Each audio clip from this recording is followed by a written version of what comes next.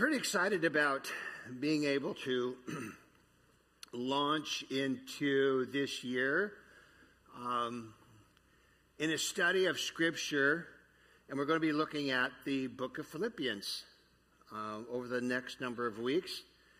And the book of Philippians is just like loaded. But let me give you a little historical backdrop. Most of the early church, matter of fact, the early church unanimously agreed that it was Apostle Paul who wrote this letter to the believers at Philippi. And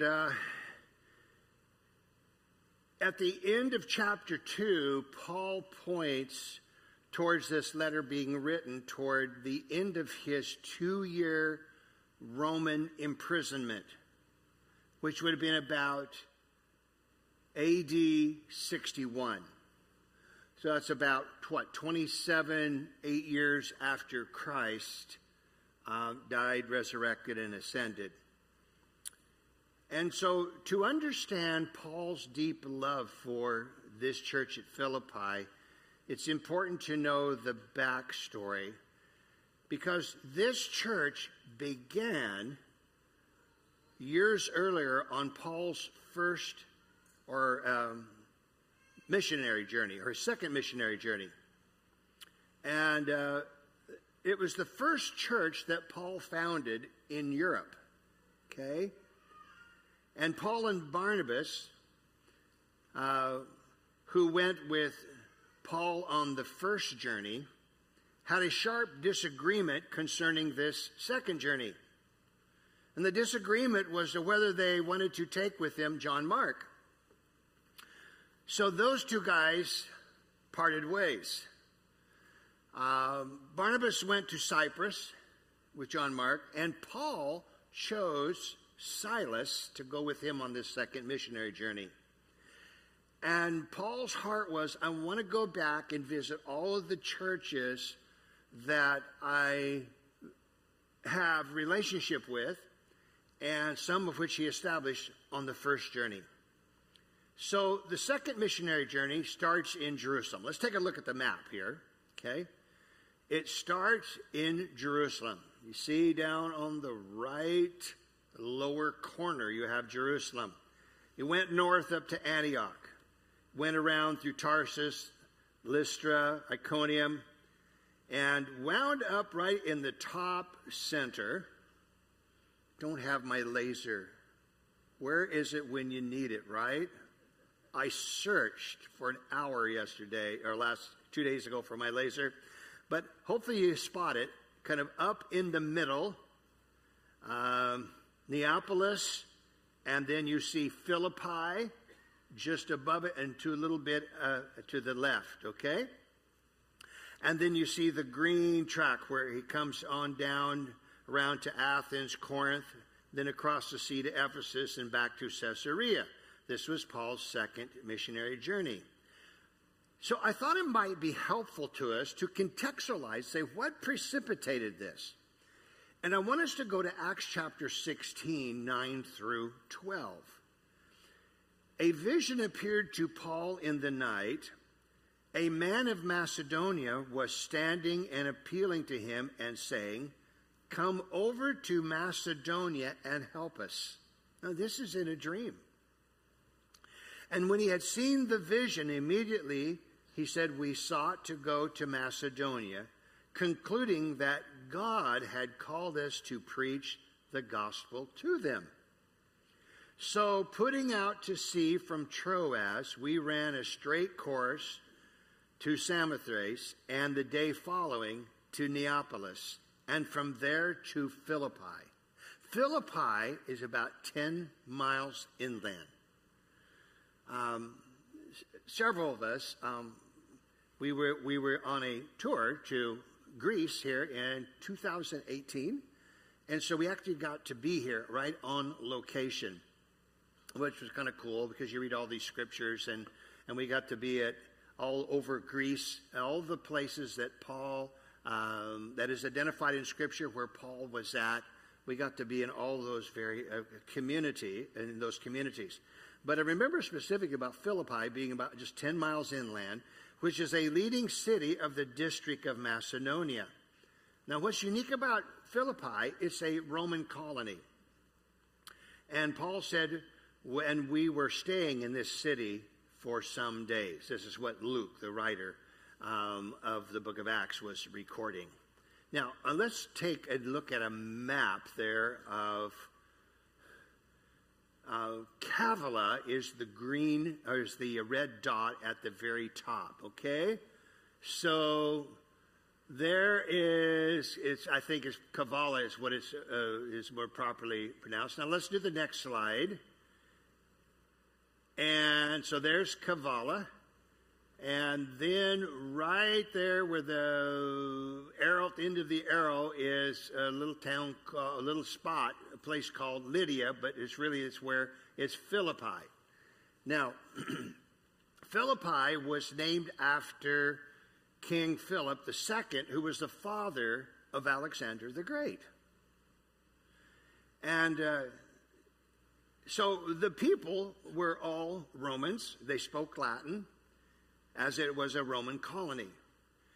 Here's something interesting that we'll note as we go through the book of Philippians, is that Paul never once referred to the Old Testament scriptures.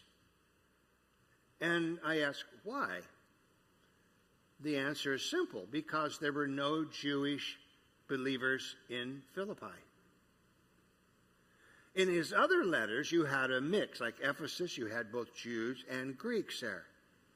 So for the sake of the Jews, Paul would refer to some of the Old Testament scriptures, okay? Because the Jews had familiarity with Old Testament scriptures. Whether they were really followers of God or not was maybe a different story, but at least they were familiar with. But in Philippi, there were very few, if any, Jews. It was a Roman colony.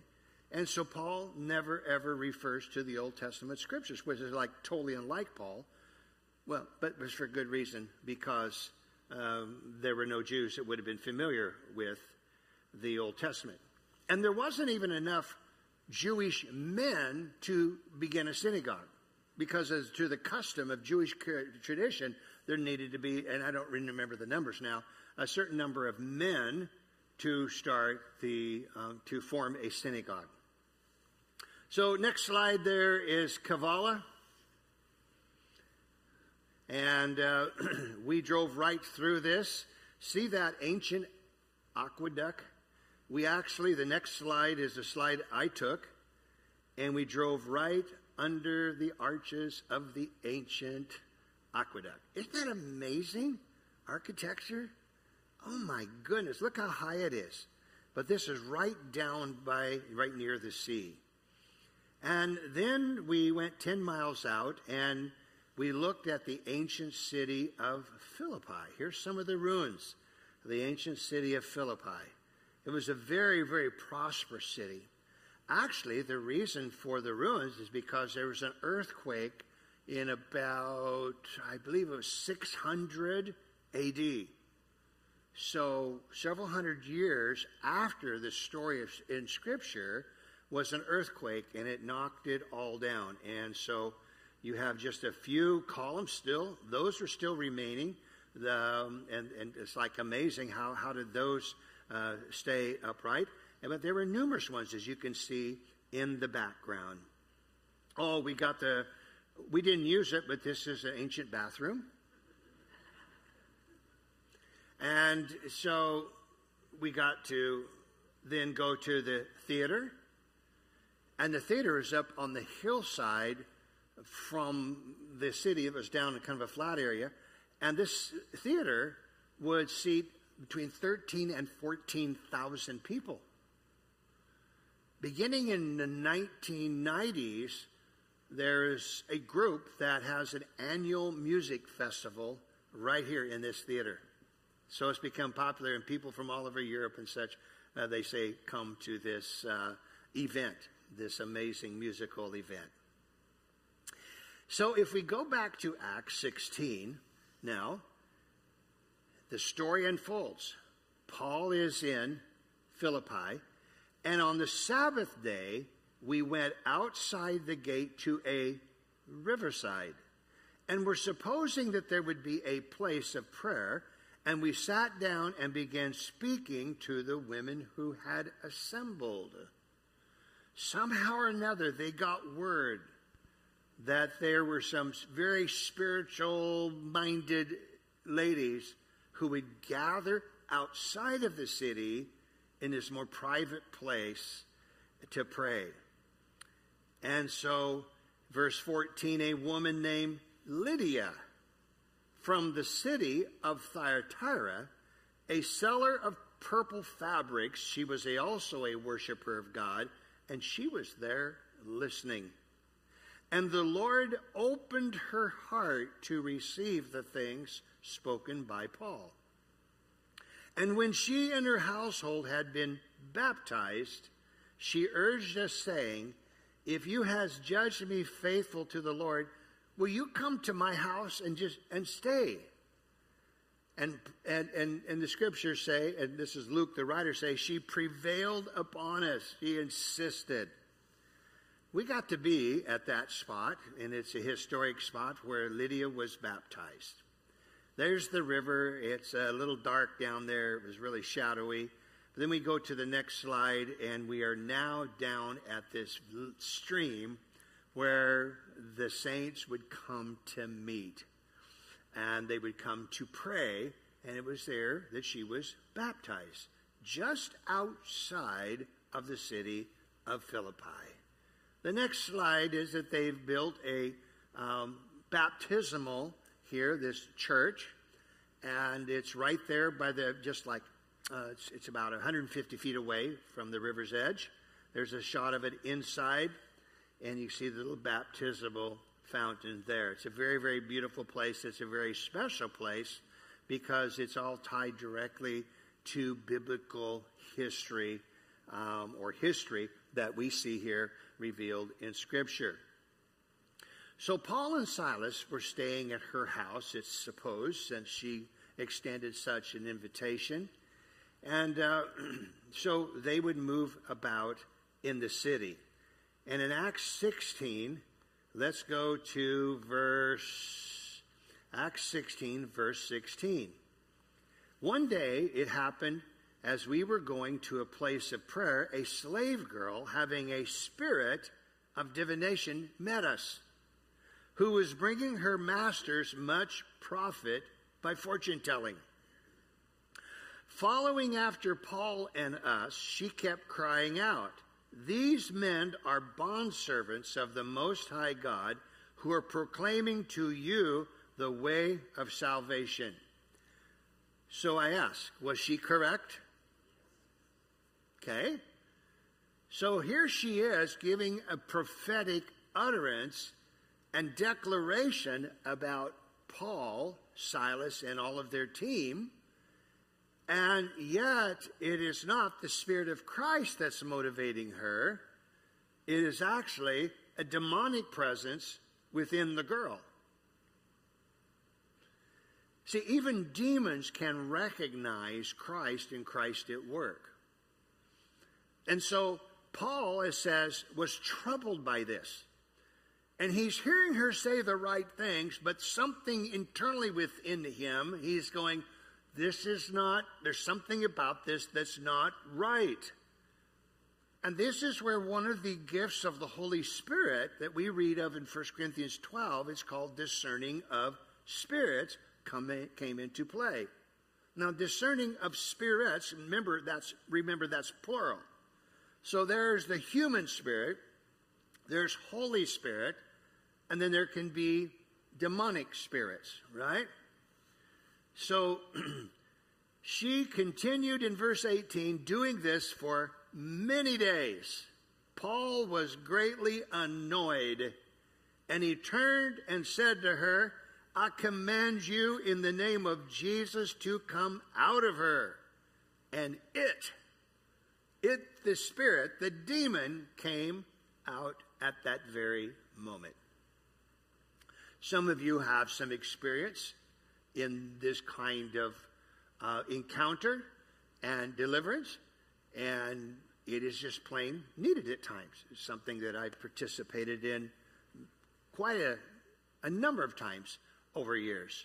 And so the girl became absolutely liberated by the Spirit of Christ, because here she was being used, and several things were going on. One, she was being manipulated and used by her masters. She was a slave girl, okay? And because she could go and foretell things, then people would pay and give the masters money. And in this case, that didn't work. So verse 19, the masters saw that their hope of profit was gone. They seized Paul and Silas, and they dragged them into the marketplace before the authorities. And when they had brought them to the chief magistrates, they said, these men are throwing our city into confusion, being Jews, and are proclaiming customs which is not lawful for us to accept or to observe, being Romans. Okay? What they didn't understand, that one, Paul actually was a citizen of Rome. He actually was a Roman. But he was a Jew, and so all they understood is that these were Jews who had embraced Christ as the Messiah. Okay? So, verse 19. Verse 19. When their masters... Okay. And so, verse 22, the crowd rose up together against them, and the chief magistrates tore their robes off them and proceeded to order them to be beaten with rods. When they had struck them with many blows, they threw them into prison, and commanding the jailer to guard them securely, and he, having received such a command, threw them into the inner prison and fastened their feet in the stocks. Here's a photo of the actual prison. We were there. These are my photos. To the right, on a lower level, is where all of the ruins are of the main city. This now is up the hill, and if we were to continue up the hill, and to the right is where the theater was, okay? So we are looking at the prison. Let's take the next shot. We're going to get up a little closer. There's a couple of our teams, a couple of our friends. Matter of fact, the one at the top is our good friend Harold Eberly. He went with us on this trip, and I think that's Harold there. He's peering into this prison. And we go one more photo, and there we are up close to the prison. All the historians say that this, in fact, is the actual prison of this ancient city of Philippi. I understand that inside, they would not allow us to go inside. They want to preserve it, but they literally have the stocks, the chains and such, are all still in place after all of these years. So Paul and Silas, now there's a story. Some of you remember the story, right? It was about midnight. Paul and Silas were praying and singing hymns of praise to God. And the prisoners were listening to them, and suddenly there came a great earthquake, so that the foundations of the prison house were shaken, and immediately all the doors were opened, and everyone's chains were unfastened. So when the jailer awoke and saw the prison doors open, he drew his sword and was about to kill himself, supposing that the prisoners had escaped. In other words, he figured I might as well kill myself because, man, he says, when the head leaders that I work for find out that these guys have escaped under my watch, I mean, they're going to kill me, so let's just get it over with now. But Paul cried out with a loud voice, "Don't harm yourself. We're all here." And he called for the lights and rushed in, and trembling with fear, he fell down before Paul and Silas. And after he brought them out, he said, "Sirs, what must I do to be saved?" Because he had been hearing them preach the gospel of Christ Jesus. He's like, I don't know, whatever you guys have, there's something unique about you guys. You know, you are preserved, you didn't flee, you didn't escape. What must I do to be saved?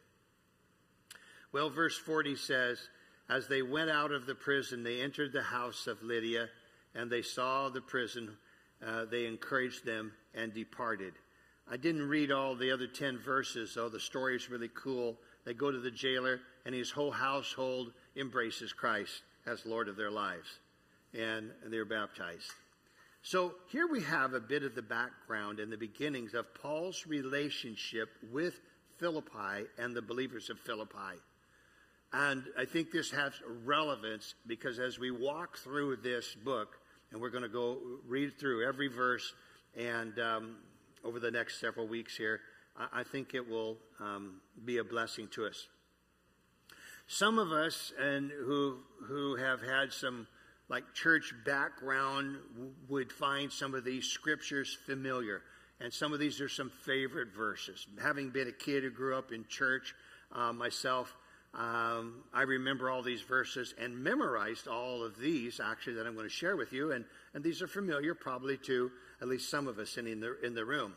Here's a scripture, and we'll look at this one next week in particular. And there's some really cool things that we're going to get to talk about in this scripture passage next week.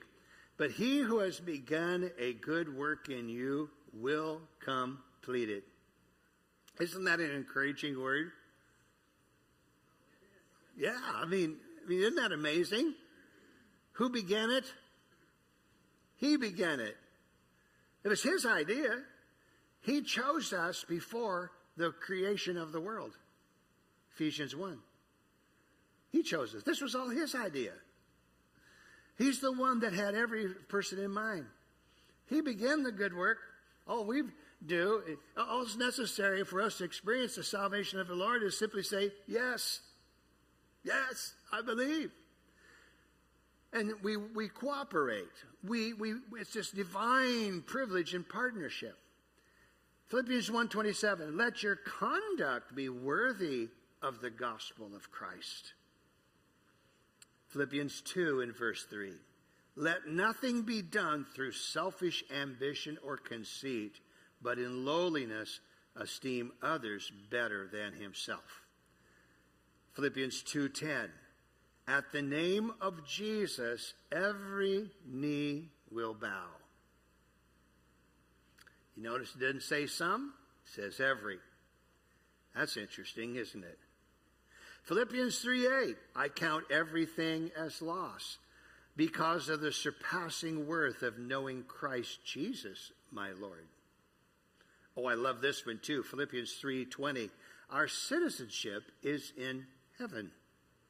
Now, we're privileged to live on earth, but our ultimate, most glorious citizenship is forever with the Lord. Philippians 4:4, rejoice in the Lord always.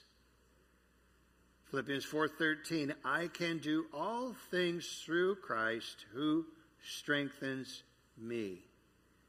Philippians 4:19, my God shall supply all your need according to his riches in glory, not according to our ability. You notice that? We'll talk more about that when we get to that chapter.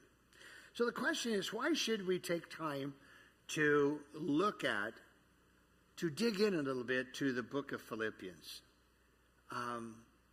What could it mean to us? Well, since all scripture is inspired by God, any biblical text will bring appropriate benefit as we give ourselves time to come to realization, to understanding of any text. And Philippians carries a lot of wisdom and I think a lot of counsel for living today, 2023. There's so much counsel.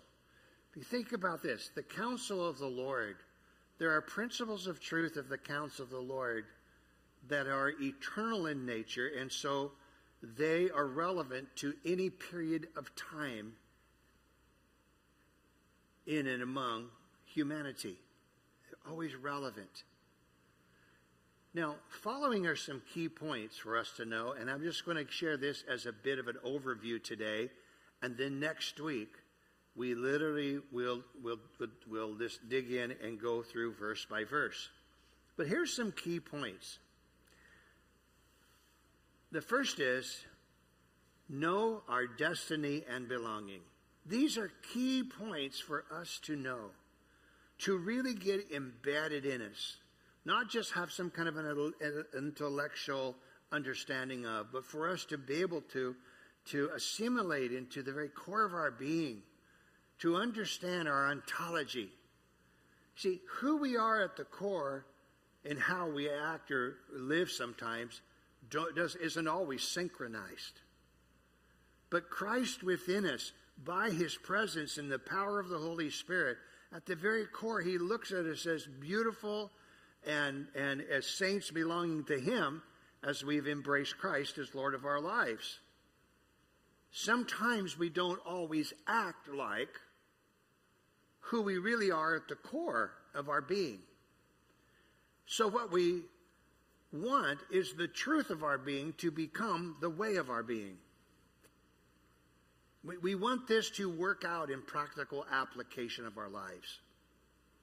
Have you ever found yourself and you realize of this precious relationship that you have with God internally, and yet something externally or something about you, your thinking or maybe a certain behavior or in an incident, you're going, boy, that's just like totally inconsistent with where I am inside. We are kids and we're in process, guys. And the enemy of our soul wants to bring condemnation in those moments. And sometimes other people want to jump on board too and say, yeah, you're a hypocrite.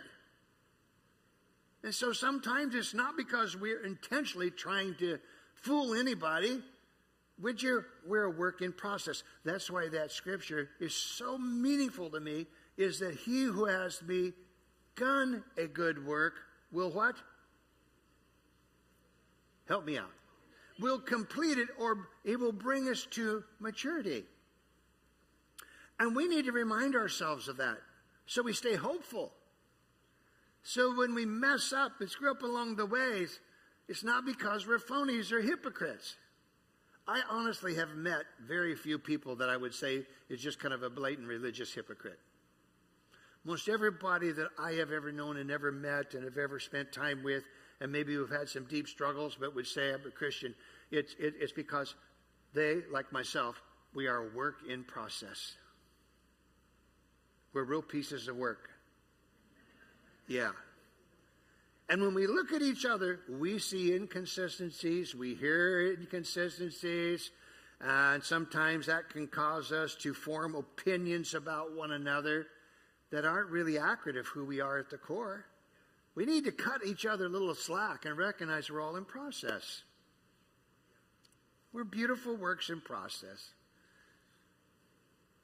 There was a little song, I don't know where, I think it was Gaithers. Some of you, older generation, are familiar with the Bill Gaither trio thing. But wasn't there a little song they did once? He's still working on me to make me what I ought to be. Did I just make that one up, or is that's a real song, right? Nancy, you remember that one? Way back when we were little. Yeah, right. Yeah, but it's true. He's still working on me. Yeah. So when you get that kind of that look from somebody else, like, how could you? Just smile and begin to sing, he's still working on me. And we need to remind each other that we're all a beautiful work in process. That's reality. So we need to know our destiny, our belonging. And in this scripture here, in Philippians 1, and we'll look at it next week, 3 through 26, Paul shows us the dramatic power of a prayerful certainty of God's perspective on our lives. God's perspective is the standard by which we measure our lives. It's not my perspective or the expectations of other people around me that I should be most concerned with. What I really want is to know my Father in heaven and to know his mercy and his goodness and his graciousness towards me. That's what gives me hope. That's what keeps me anchored.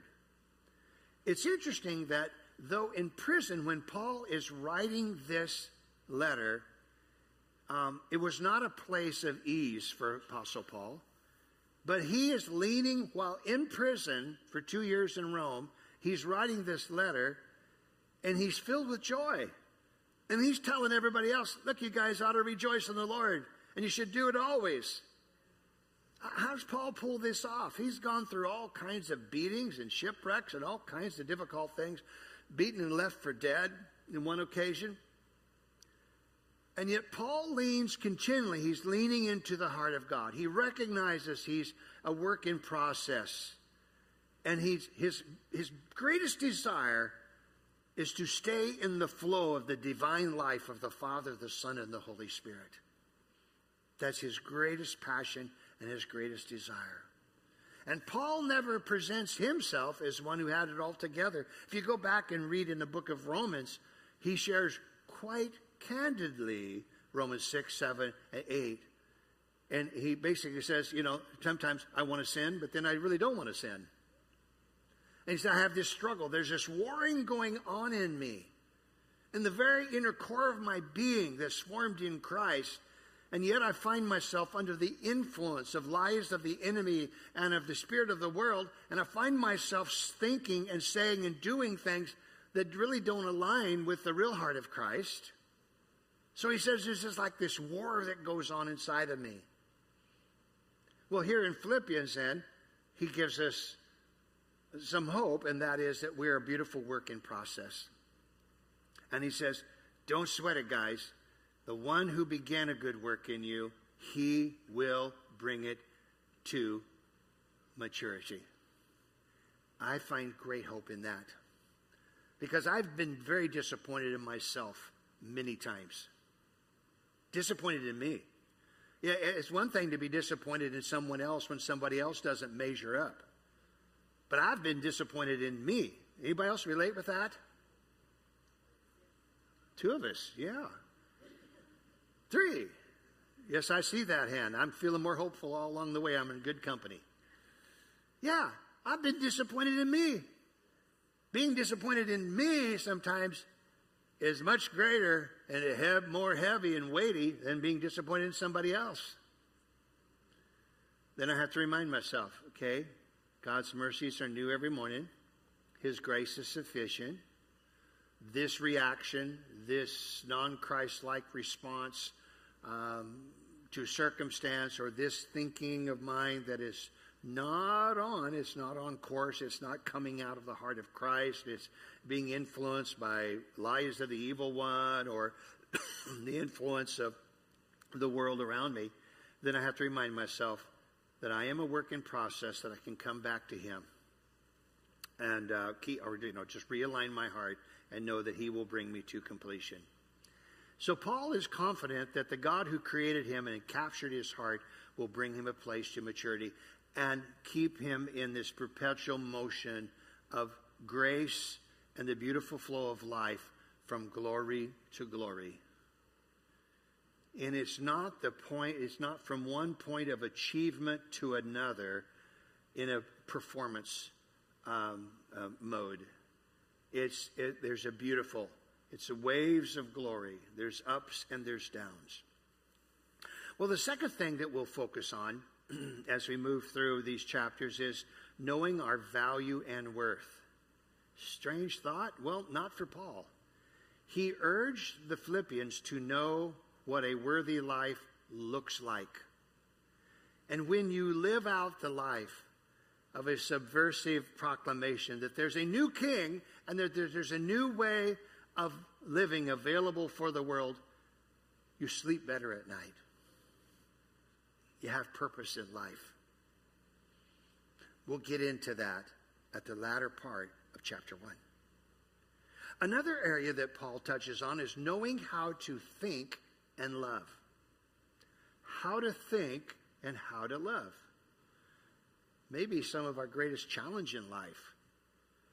All of our activity in life, all of our behavior, all of our interactions with other people comes back to patterns of thought, how we think, an attitude of the heart.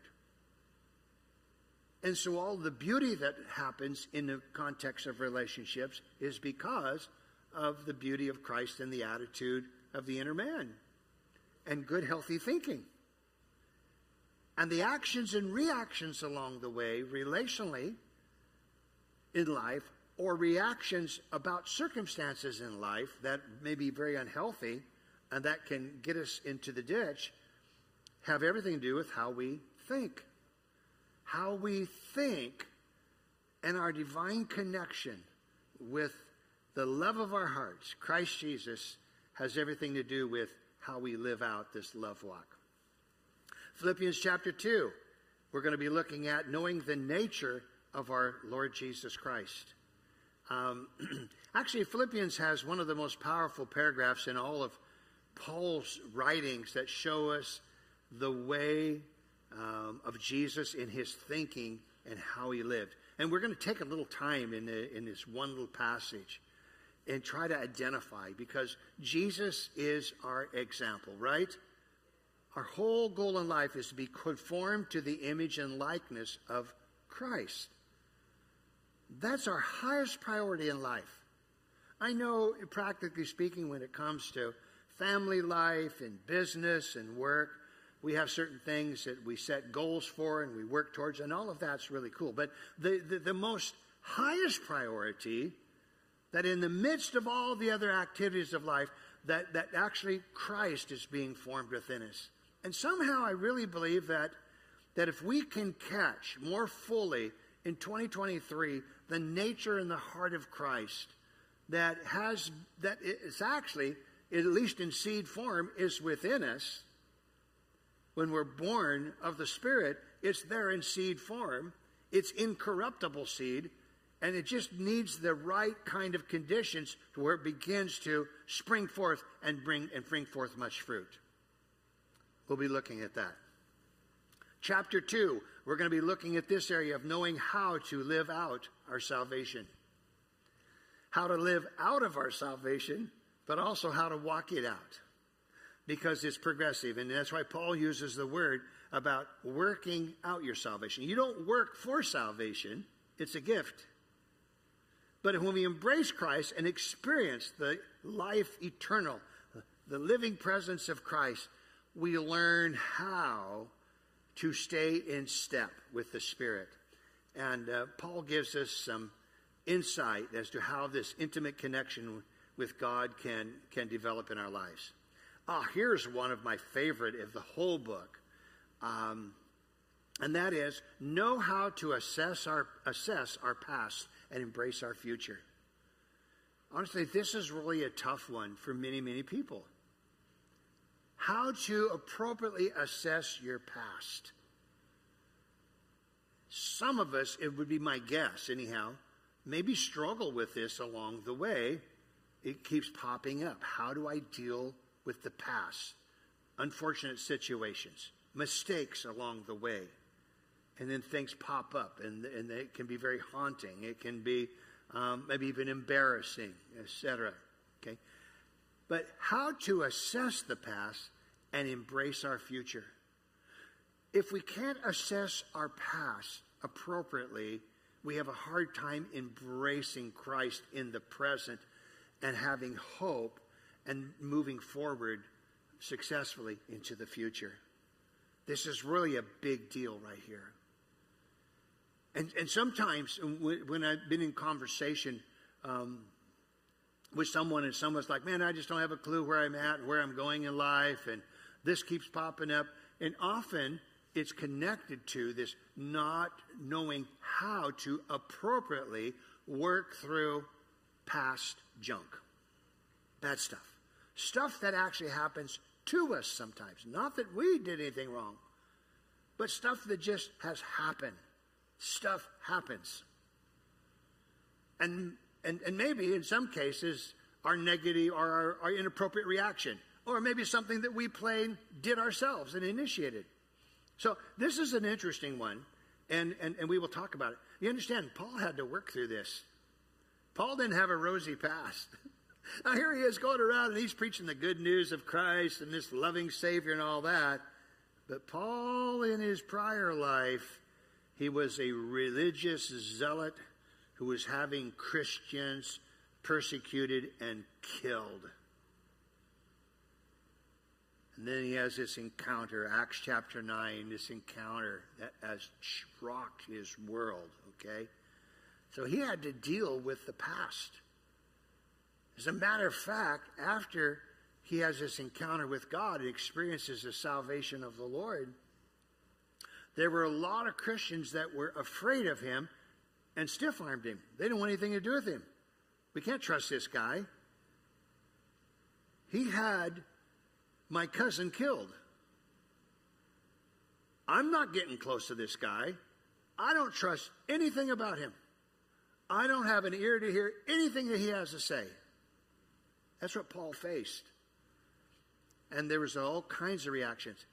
And so Paul had to work through not only dealing with the shame and the guilt in his own heart, but how do you deal with all of these reactions of other people don't trust you because of his past. And so he also had some great accomplishments too. As a Jew, I mean, he was a Pharisee of Pharisees. I mean, we'll look at that later. And so he had to deal with this, not coming across in a braggadocious way or living and floundering in shame. But anyhow, we'll take a look at it, and I think it could be very helpful for all of us, and maybe especially pertinent for some of us in the next few weeks when we get to this, because there may be some of us who actually are struggling in the present about dealing with past stuff. Another area that Paul talks about, and it'll be kind of the latter part of the study, is knowing the value of our friends. This is so huge, isn't it? Knowing the value of our friends. And Paul just gives some expression towards that end in this book that is just so beautiful. And I was reading through this book, this letter the other day again to refresh myself.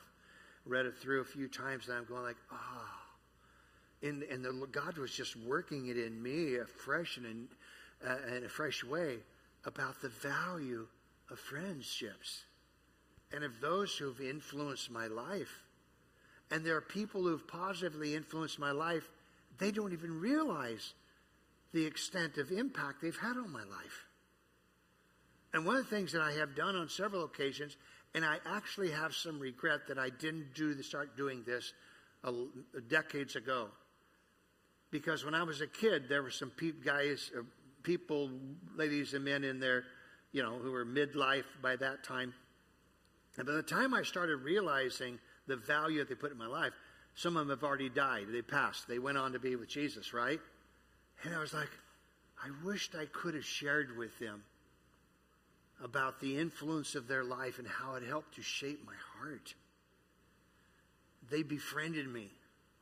And sometimes as I was a little kid, they acknowledged me and called me by name.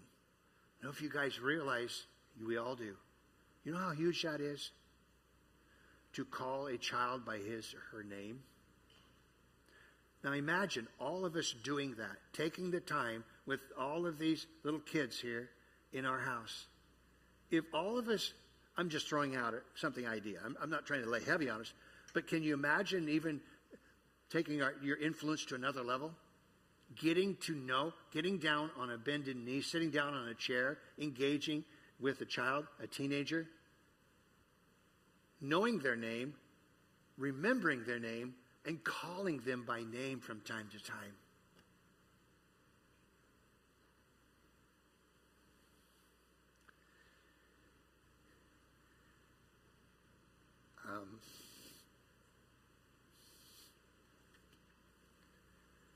I'm thinking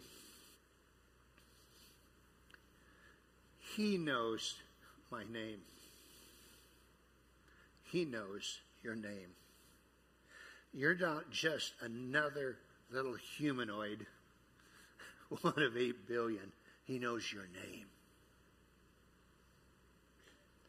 It's powerful.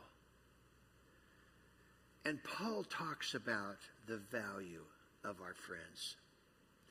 Well, guys, this chapter, this final chapter, has so much encouragement and words of admonishment to lift up believers so that we really are responsive in the likeness of Christ Jesus. In our world, in our society.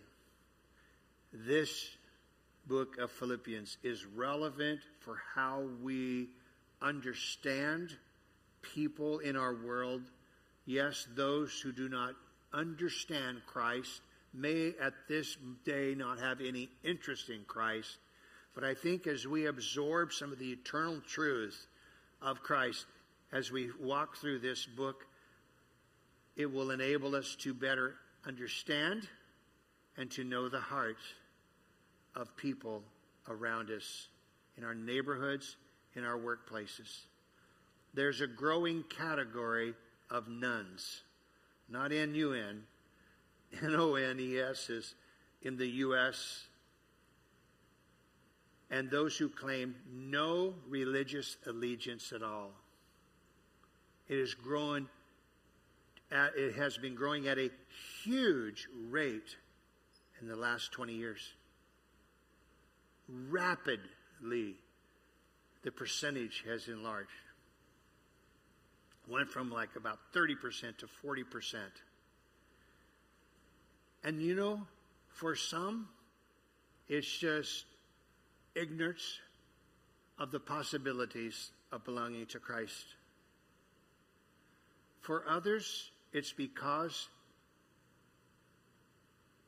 of a misunderstanding of Christ, and their exposure or their experience was more about a religious system to which they had to measure up to, rather than to see the simplicity and the power of the simple love of Christ Jesus. And so there's been a lot of toxic experiences by many people, and they say, I'm done with it. Sadly, sometimes they are labeled as rebels. But that's not. They are rebelling against religion and religious systems. But their heart really would just wish they could know God and who He really is. But outwardly, they may appear. So they're rebelling against a system many times, not against God Himself. And so I really believe as we dive into this chapter that we in 2023 can take on some healthier perspectives of Christ Jesus our Lord, how we have been joined together with Him, and how we can see others in our world around us. I want to encourage you to take your Bible next week, do it on your apps, your phone app, your computer apps, or whatever, or pick up the Bible. Read chapter 1 2 or 3 times. Would you do that? I mean, we're only talking about a few minutes. And then when we dive into it next week, you'll go, oh yeah, because it's familiar with you. And I think it will help us then kind of move together. Because I'm not going to spend, like 2 or 3 weeks in one chapter. You could. But I think if we can get the overview and you have a greater familiarity, we'll be able to glean more from it. Let's stand up together this morning. I'm so grateful that I get to be a part. Man, I miss being with you. 3 full weeks since the last time we met. It's a long time. God, thank you so much for your kindness and goodness, and thank you so much for your friendship. Thank you for many of my friends here in this house. And I thank you, God, that you have guided us and you've taken our hearts and you've drawn us together. That would be true for most of us here. We're here because of that. And God, we want to grow together with one another and with you in 2023. We don't want to get 12 months down the road and go, oh, well, that was just another okay year. No, we want to be able to look in the mirror and go, wow, my heart has adjusted. I find myself more Christ-like. My thinking is different. God, let that be said of every one of us over this year, that we can truly experience growing in the grace and knowledge of the Lord Jesus Christ, that we might be more fruitful, that our lives may better relate to people whose hearts are hungry and searching, not for religious Christianity, but for just a simple reality of the life of Christ. Help us, Lord Jesus. We bless you. And everybody said, amen and amen. Go in the peace of the Lord and pray you have just a super, super blessed day and a blessed week, okay? And we'll see you next Sunday morning. All righty, bye-bye.